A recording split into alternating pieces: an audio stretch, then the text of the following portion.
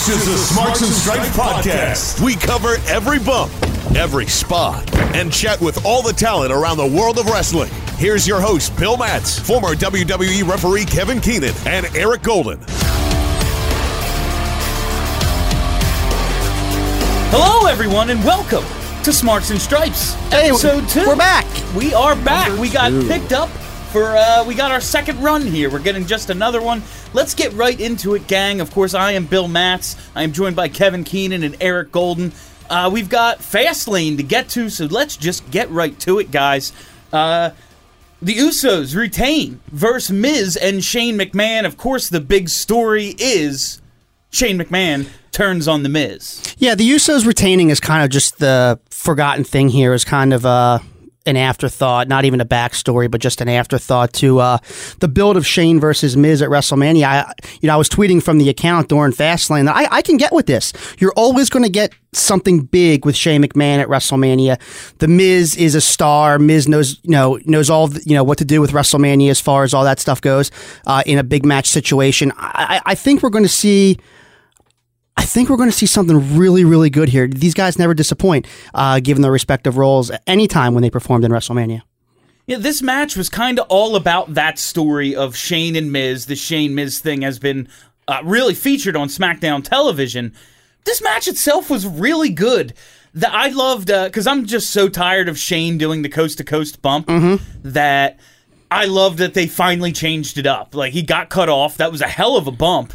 Where he gets cut off there, and just a little thing I loved. Miz doesn't go to the top rope a lot. No, doesn't do it. He doesn't leave his feet. So that finish, to get to there, they did a little thing. They set it up with him using a couple high-risk moves earlier to set up the story of, he's in his hometown, he's breaking out all the stops. And then they get to that finish where, okay, yeah, this isn't what he does. It doesn't work. But just that little thing of setting it up. I hate when a match ends and it's predicated on something that someone never does. This is the whole premise of this podcast, Smarks versus Stripes. And then, of course, this is audio, so you can't see me pointing at Turtle and Bill Matz here. But, Bill, you as a fan has just picked up on something that a lot of the performers in this industry don't understand. Repeat to me again, repeat that back, how they set up for The Miz to go up to the top rope. He teased it, right? He did a couple different times. It was a dive, and then there was like a double axe handle or something. What was he doing while he was done? He was educating you that that's where we were going. Hey, I will do this. Eventually, it's going to happen. I'm going to try once. I'm going to get cut off. I'm going to try again, but I'm going to get a little further than the first time. I got cut off. Now, eventually, he hits the big deal. A lot of the guys, a lot of the fans, or not a lot of the fans, a lot of the wrestlers, a lot of the performers, that's a lost art today. That's psychology. A lot of the boys and girls don't understand. They just go right to the top rope. Yeah. The Miz was doing a very, very old school psychology trick there in educating the audience in what was coming next. Absolutely fantastic. It's exactly what we do in radio here. We give them a little taste. We continue to tease them. I have this sound clip coming up in 25 minutes. Don't forget, I have this sound clip coming up in 15 minutes. By the time it comes to the point where it's going to happen, the caller, the host, the audience, they're ready for it to happen. And we were ready for it to happen there. That's my favorite here in radio. And on the other side, we're gonna do blank. We're educating the audience. Same thing. It was very well set up, and it was just a little thing, but I really appreciated it. I think this is a good time now to get into the Dana Brooke story. God. Not even storyline. Dana Brooke, I guess, going into business for herself. And then getting punished, by the way. Complaining that she's from Cleveland, I guess, and was complaining that she wasn't featured on the pay-per-view.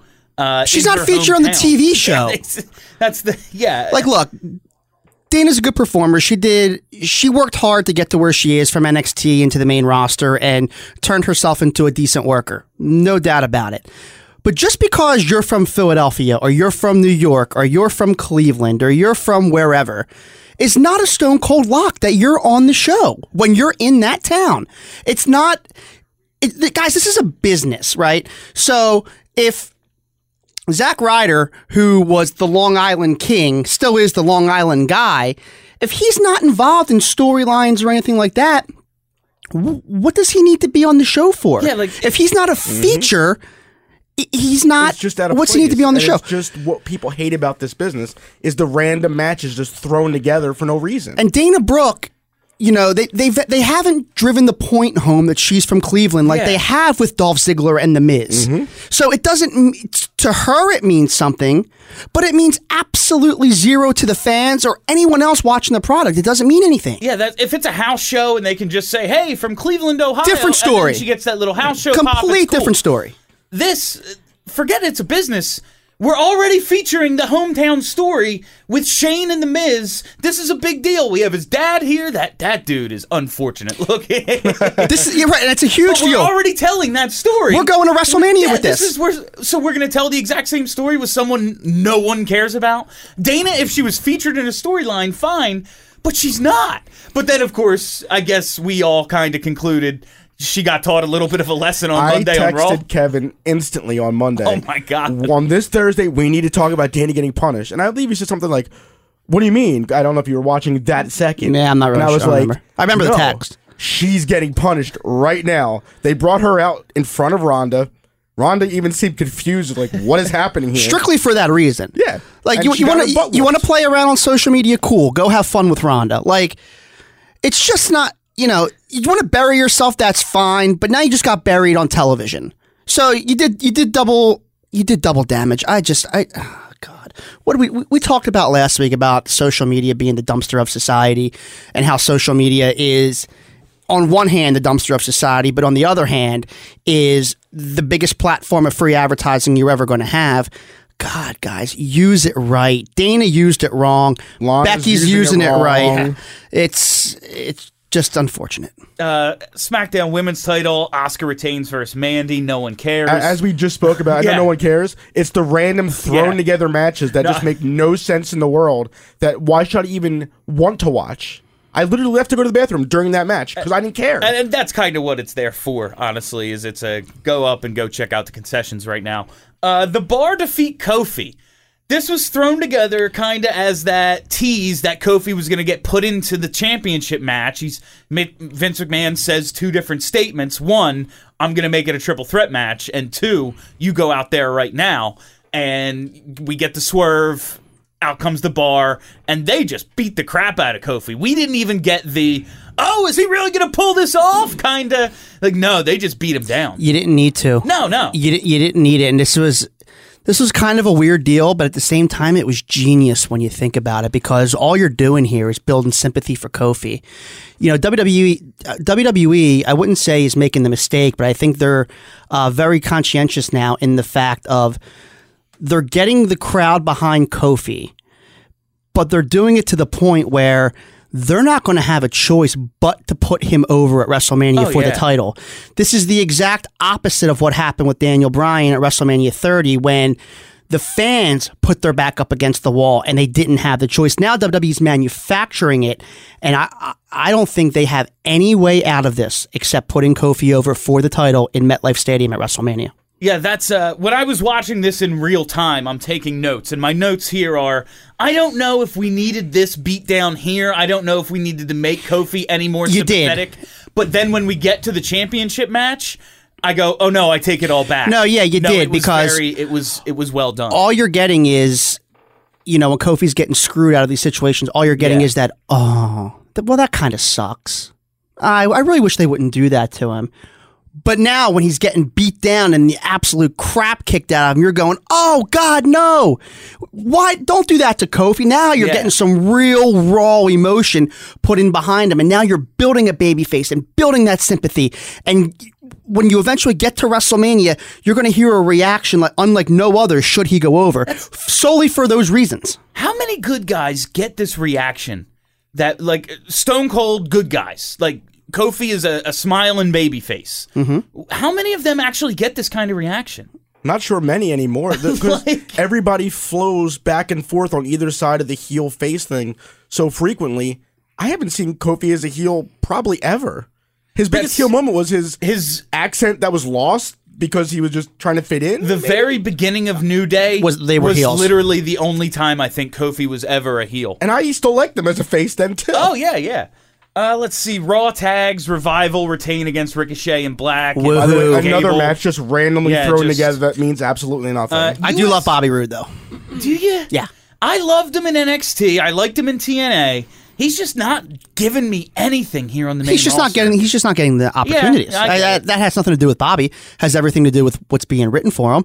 On top of being a fantastic guy, he is what a star is. He looks like a star. He works like a star. He carries himself like a star. Like when you see that guy walk by in an airport, you go, "That guy's somebody." You might not know who he is, but he doesn't look like us. You know he's somebody, and you maybe not be able to put your finger on it, but that Bobby's just so talented. His mind for the business and the way he works and the things he does and the who, what, where, when, how, why. Bobby's in a league of his own. That's what's up with the NXT guys, the recent call-ups being featured on both shows? It's just a simple introduce to the audience. Get them some TV time, get them exposure. I imagine you'll see them settle into a brand maybe after WrestleMania, but this is nothing more than just, hey, these guys were in NXT, now they're up here, let's get them used to our audience. Because the mistake WWE made for a long, long time was thinking that everybody watched NXT, and that's not the case. Yeah. It's so now, even though we talked about last week, these guys, they're using NXT to build these guys as stars. When they come to the main roster, they're now stars to that hardcore wrestling fan. Mm-hmm. But the 7-year-old sitting with his dad with the John Cena finger might not know who these guys are. So the more you see them, the more you get to you get to adapt to them, and the more you get to relate. And I was thinking, it actually makes psychological sense if they're going to set up the Superstar Shakeup. I guess the week after WrestleMania is when they do it, or right around I there. really don't remember. I know it's scheduled. I just can't remember offhand. But if they haven't been drafted anywhere, that means they're free agents, Exactly. so they should be on both. I was just like, okay, they're doing things that make sense, and they don't always do that, and I appreciate it. Aside from one of them who just gets buried for whatever reason in EC3. I don't understand what they're doing. I don't know with what him. This is such a mind. And if I read right, he just lost to Tyler Breeze on a main event or whatever show that they do before. I saw Tyler. Saturday Heat, whatever. I saw Tyler Breeze in a dark match before Raw in Philly last week, and I was like, oh right, I loved him. Yeah. EC3 is another one who's just chiseled out of stone. He's incredible. He's got a great promo. He's got a great look. When the bell rings, he's good to go. If he's got a great promo, why in the hell is his bit, or has it been, him not talking, getting interrupted by the world, and then doing nothing about it? I have zero clue and no idea. This guy was the top guy in Impact. He built himself to be a star in this business on their television. That's what WWE wanted. They brought him in as EC3. They did the vignettes with him, dressed to the nines, and all of the... Now he's just shining a mirror. Now he's doing jobs to Apollo Crews on Superstars, and it's just, this guy is a legitimate main eventer.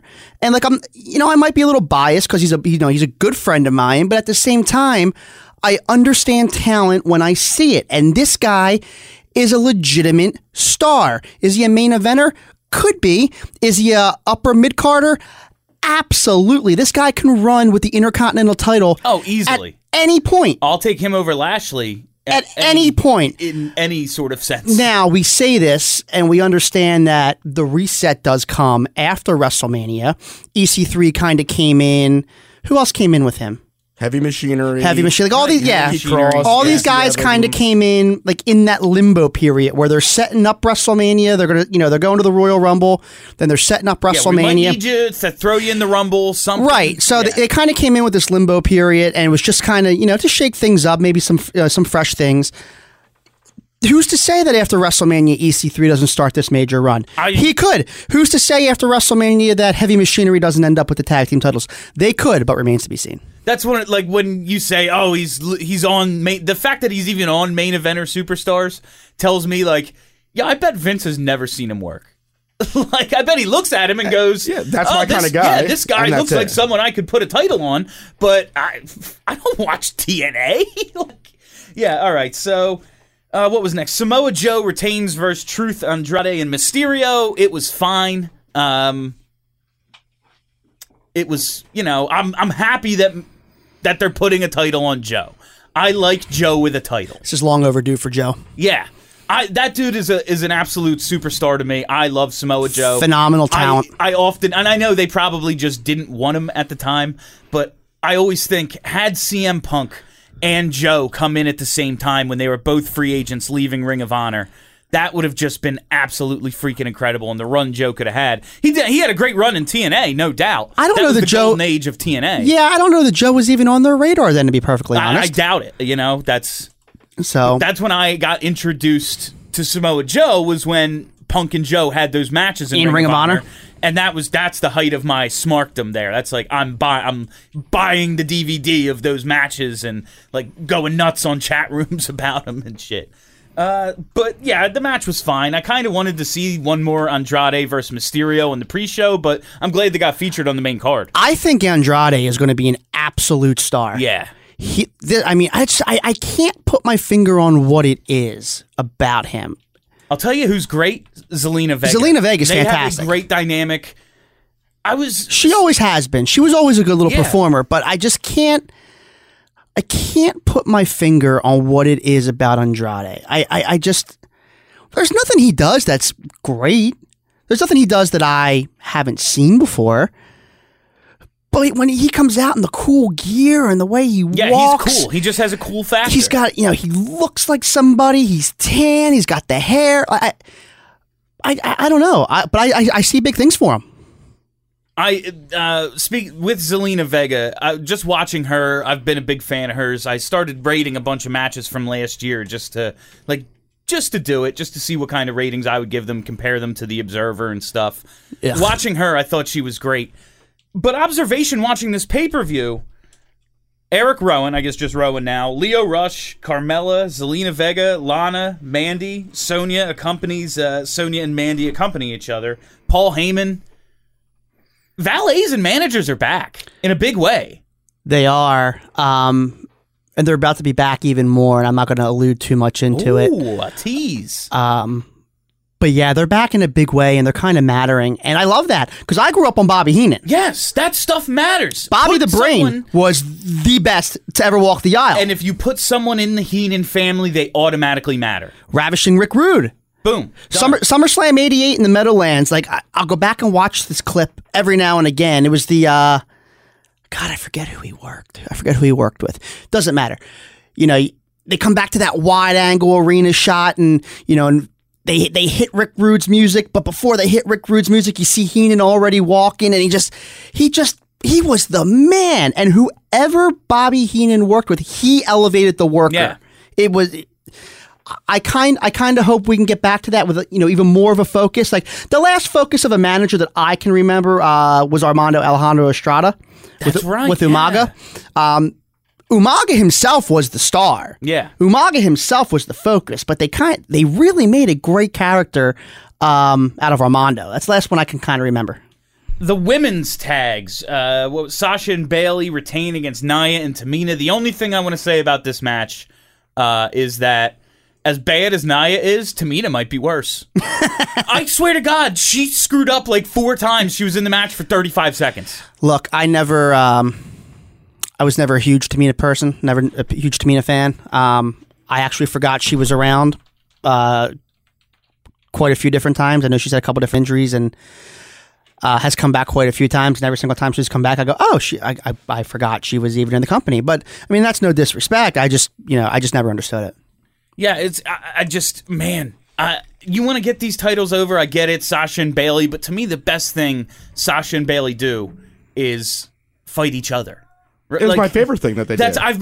And if this is all just setting up to them eventually turning on each other, I'm awesome with it. But man, they've teased it a couple times and we never really got there, and now they're the Boston Hug connection. Well, my favorite thing was the NXT TakeOver Iron Woman match. Yeah, that was incredible. It was the best women's match I've ever seen. It was stories and the emotion. It was everything I wanted in a wrestling match involved in that second. It was fantastic. All right, now we get to the big one, the WWE Championship match. It was scheduled for Daniel Bryan against Kevin Owens. We had the little tease earlier with McMahon saying he was going to make it a triple threat, but then we see Kofi come out and get beat down, and then with no setup, they just announce, hey, it's a triple threat. and the announcers are selling it like, what the hell's going on here? Who did you think was coming out? I genuinely had no idea at that moment. I certainly wasn't expecting Mustafa Ali, I can tell you that. God, it just sounds like I'm just jumping all over people today, but again, and I'm sure he's a nice guy, and he's very, very good when the bell rings. But where did this Mustafa Ali thing come from? I think, honestly, Daniel Bryan has pushed for it. That's what I've read. No idea if what's legitimate. With no rhyme or reason, no story, nothing. Mustafa Ali was a 205 Live guy, which is a very good show. Great stuff out of those guys. But now, out of nowhere, with no rhyme, reason, explanation, who, what, where, when, how, why, or story, he's all of a sudden shoved in the main event with Randy Orton and Kevin Owens and Daniel Bryan. And why? Well, imagine if he didn't get hurt before Elimination Chamber, too. This was the arc, supposedly, that Kofi was on. Now, would Mustafa Ali be Kofi at WrestleMania? Is that what Daniel wants? Is he put over Mustafa very well could be the case. I guess you want these things to happen organically, like it did with Kofi, like it did with Daniel Bryan, but I will always get on this company for not making enough stars. At least they tried with Mustafa. He got hurt. Well, they're trying. Yeah, they're trying to they're spotlighting him at least. But like you said, give me a story too. Don't just throw him in the main event. Sure. Yes, if you want to start him out with Randy Orton, start him out with Randy Orton. But tell me why. Reason why. Right. Have Randy Orton show up on 205 Live and be like, "Hey, you're a bunch of marks doing flips." And, he comes out and like beats him, or at least challenges him. 100%. Something. Give me a little bit. They never do that, though. 205 Live frustrates us all. 205 Live. It's a good show. If you're into, it's not necessarily my thing. It is a good show. It's your WWE fix to the indie fan. Yeah, it's exactly that, and I've never been super into the cruiserweights, but I'm glad that they get their own show because man, it was just a slog on Raw. Like it was okay. Yeah, here's another piss break. Well, again, because it was not even because of their talent. It's because they just come out of nowhere. Like, I don't know the story between random 205 Live guy and other random guy. It's just there, and it's annoying. What? Go ahead, Kevin. Real quick, did you guys notice during this match the "We want Kofi" chants? I did. Mm-hmm. And that's when I went back and said, I take back saying he didn't need more because we are watching a match with the Cruiserweight star, Kevin Steen, and Bryan Danielson. And Kofi Kingston's nowhere to be found. And the crowd is chanting for the dude from New Day. Correct. They are actually telling a good story. Like, this blew my mind. This plays directly into what I was saying earlier as to why he needed to be beaten by the Bar. Yeah. So whether that's what they were shooting for, and by they I mean the WWE, whether that's what they were shooting for or it happened, everything fell into place, I would hope, exactly the way they wanted it. What do you think of babyface Kevin Owens? I haven't seen too much of it yet to have an opinion. I love heel Kevin Owens, obviously. I would have to see a little more before I have an opinion on it. Either way, whether he's a babyface or a heel, you're going to get great matches out of him. You're always going to get good matches out of Kevin Owens, and I think he's done a good job because he's sitting, he's in a heel spot. They're like, oh yeah, you replace Kofi, and he's the one everyone wants. And he's doing a pretty good job of walking that line. It was weird to hear him come out prior and say, oh, I'm so sorry, Kofi, blah, blah, blah, and be in the little tag match they were together. I'm so used to heel Kevin Owens. Yeah. But the fact that a guy that looks like the three of us can get into the ring and do what he does always makes me a fan of this. That's how I first was introduced to Kevin Owens. Absolutely. He was on a ROH anniversary show over at the Armory here. And I was just like, Kevin Steen, who's this guy? I like that Kill Steen Kill shirt, and he looks like me. So, and I think they're playing into that with this everyman gimmick they're doing. Do you think that's why they're using the stunner, just kind of an homage to that? Again, I haven't. Well, I don't think he should use the stunner at all. Yeah, he does. Well, one, he does way more prettier things, and two, one of the top 3 biggest stars ever in the industry used that as a finish. I don't think anybody should ever use that again. At least they're using it as a finish. Right. Like super kicks, man. If I was commissioner for a day, super kicks would be banned.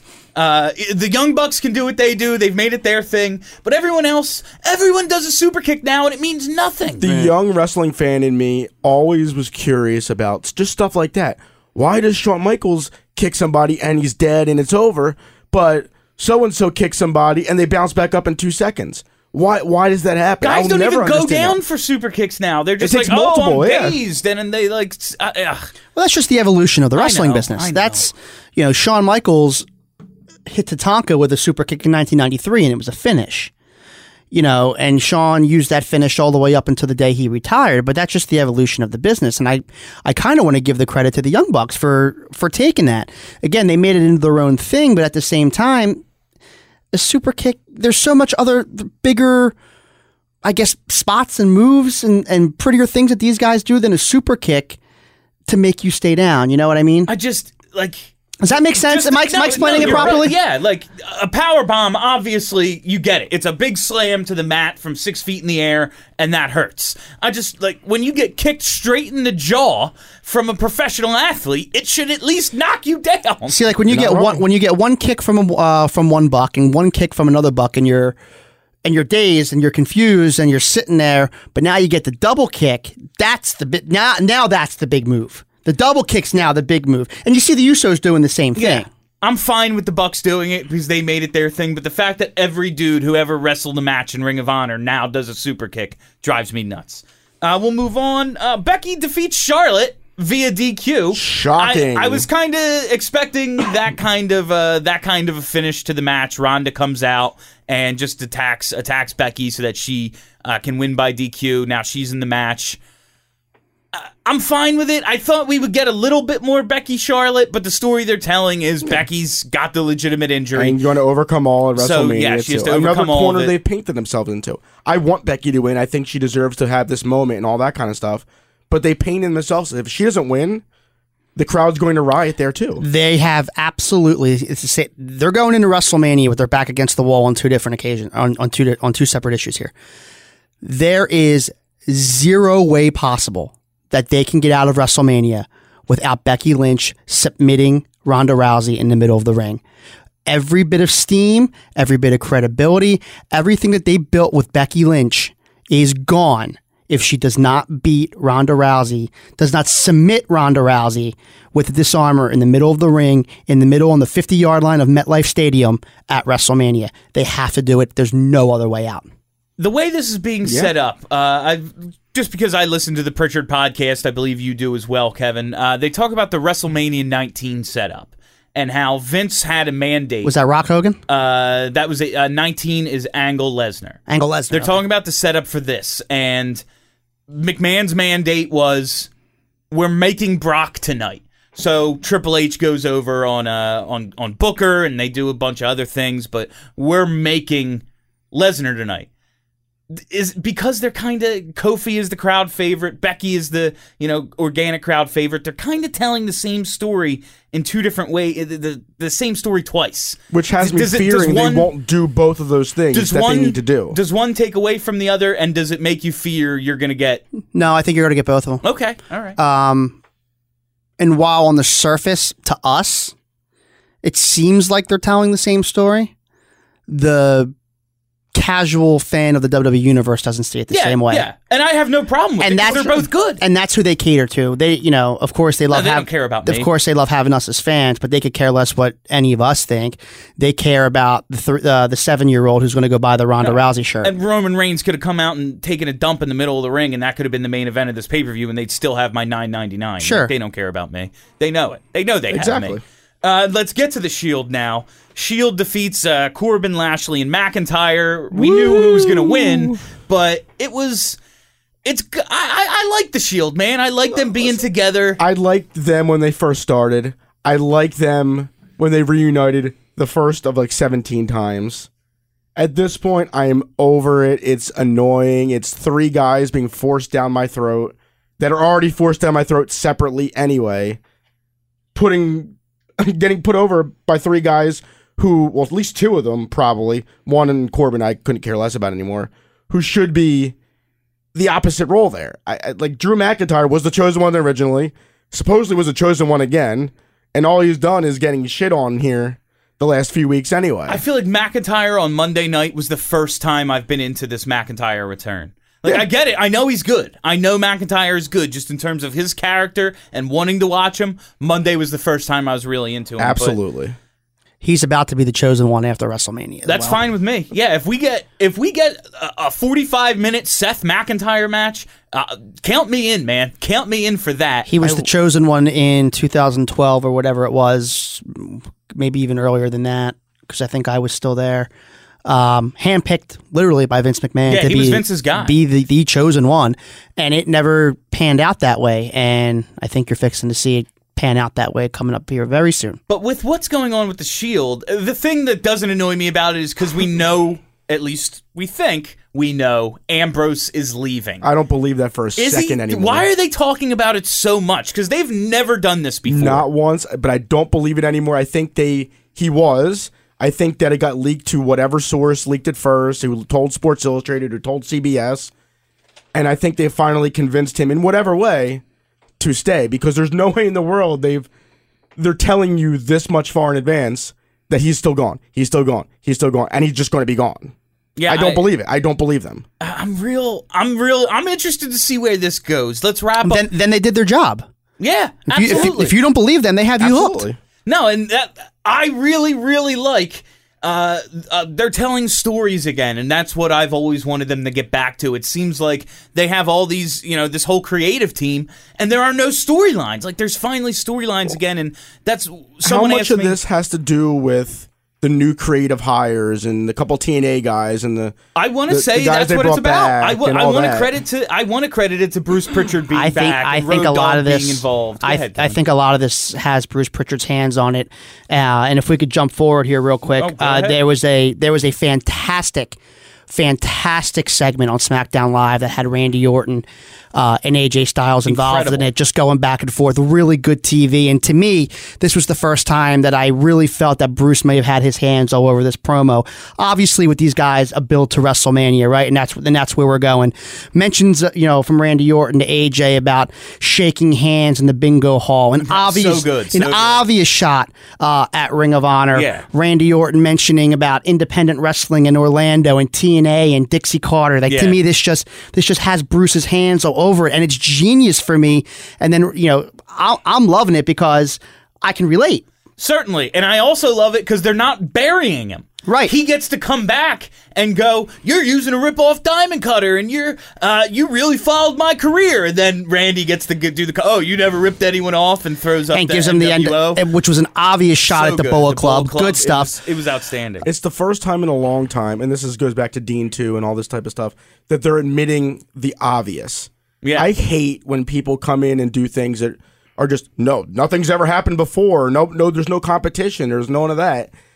Who cares that you say Dixie Carter on TV? But before, I'm sure it was on that banned list. Don't say those words. Don't hate at another company. I found it hilarious that they said Dixie Carter on television. That was really funny.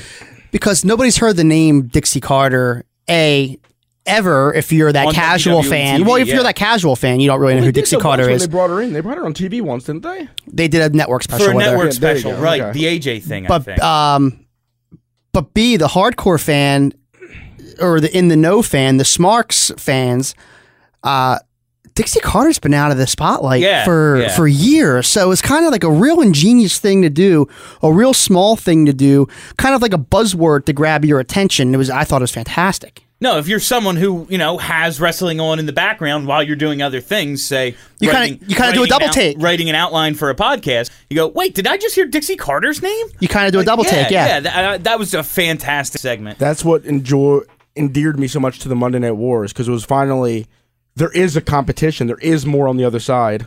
Yeah, real quick on Fastlane, just to wrap that up, because someone asked me my opinion on it on Twitter, and I said, my real opinion on the show, I got to put it over because it had my attention the whole time. And especially with the length of pay-per-views now and just the amount of wrestling there is, I can't say that usually. Yeah, good, not great, but it did everything we needed to do to advance the storylines that we needed to advance and get invested in heading into WrestleMania. It was finally not just a random filler pay-per-view that I've always wanted gone between all the other majors.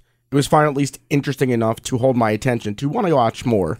Obviously, some of the matches were kind of irrelevant, but overall, it was interesting enough to keep me there. Now, on Monday, Kurt Angle comes out. He is in his hometown in Pittsburgh. Mm-hmm. He gets to come out and announce WrestleMania will be his farewell match. Kurt Angle finally retiring. The guy, he's done it all. I'm happy for him. Absolutely nothing left for him to accomplish. If you've seen his work lately, you go, oh man, he's retired. Those injuries have really just, I can't fault him. Like, you break down, and when you've had how many he had a neck surgery before he joined the damn company. It's kind of like when Mick Foley was doing all the stuff in '97, where he was getting dusted on the cage door on his head by China. He was taking the big bump off the Hell in the Cell, and it's like, you kind of wish he wouldn't do that anymore. And then you look at Kurt in the past recent years, and you're just like, man, like we know who he is, what he's done, where he's been. It's like, all right, Kurt, we just wish you wouldn't do that anymore. And they did his whole story. I believe you mentioned this last podcast. They did this whole story backwards. Like, let him wrestle first, let him retire, then let him be the GM, not the way they did a GM to I'm going to vacation. And it was weird. It was very weird. It was weird the way they did it. I just thought they were like, we are not letting you get back in the ring, dude, because you getting in the ring means you getting hurt, and you getting hurt means you taking pain pills. You taking pain pills means we're in a bunch of trouble again. And all that kind of stuff. Who can give him the match he deserves as a retirement match? There's only one. Yeah, there's only one logical explanation, one logical opponent, and it's John Cena. And when you think back, it makes complete sense because John Cena versus Kurt Angle was John Cena's very first match on the main roster. Ruthless aggression. And Kurt Angle's last match should be John Cena. I don't see it any other way. And it's the only way to get Cena in Mania, in my mind, that isn't just a random thrown together match that I don't care about for the 7th year in a row for him going on with his movies. And regardless of what anyone thinks, John Cena is still the top guy in the company. Oh, yeah. Regardless, I mean, you can sit here and argue with me, Roman Reigns and all these other guys. I don't really care what you say. John Cena is still the top guy. He's the Hulk Hogan of this generation. He's the Stone Cold Steve Austin of this generation. He's still the top guy until somebody unseats him. That's just how it is. So Kurt Angle essentially is going to go out with the top guy in the industry. I've been thinking about it because they've started referring to Cena as the greatest of all time, and I'm like, but I'll tell you what, it's not true. But everyone knows that, and that's why I'm fine with it. I appreciate it because it's telling me the stuff I really grew up with mattered. It's like, oh yes, Absolutely. This generation that isn't the Attitude Era, that isn't Hulk Hogan, it's still a big part of our history. This dude won 16 titles. Quickly now, Triple H and Batista at WrestleMania. This is pretty big. I've dug what they've done with the promo work. We know we're probably not going to see too much physicality until the actual match. Because neither one can handle it anymore. Yeah, no, I mean, Triple H gets hurt every time he wrestles now.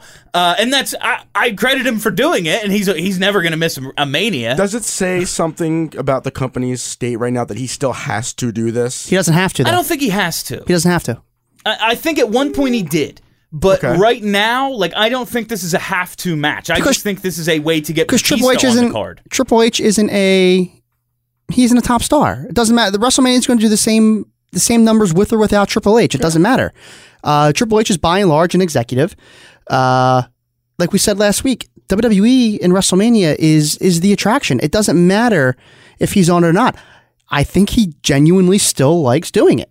He still likes being in the ring, and if he can get his fix, it's like a drug, man. Oh, yeah. If you can get your fix a couple times a year, and let's not get it twisted, he's still getting paid as a talent on top of being paid as an executive. Oh, absolutely. So if he can go out there and get these big bonuses a couple times a year, why not? Oh, that's what always makes me laugh. That like every year now, Shane gets a Mania match. Triple H is getting a Mania match. I'm like, they're double dipping on this, right? Like they absolutely are. Oh yeah, and make that money, man. You're not going to get an argument out of me. I will never. I am like the biggest Triple H mark you'll find. I love Hunter, and the fact that this dude loves the business as much as he does, like he tours Peck in November, and he's going to go out and have what I bet is going to be a decent enough match with Batista. 100%. All right, now we are going to wrap it up. That was episode 2 of Smarks and Stripes. They're going to let us do a third, I heard. I heard we might even get a third shot at this thing, so that'll be a lot of fun heading into WrestleMania. A lot of big stuff up ahead. So I got to come back and argue with you guys again? Yes, we have to teach you the business here. We need to let you know